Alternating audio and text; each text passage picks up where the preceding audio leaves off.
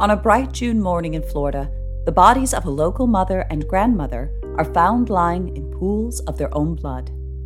Faced with a gruesome and confounding crime scene, investigators find themselves tumbling down a rabbit hole of deception, profiling, and false alibis. What could have happened that fateful night that would lead to the stabbing death of these two women in their own home? Who could have committed such a heinous act, and why?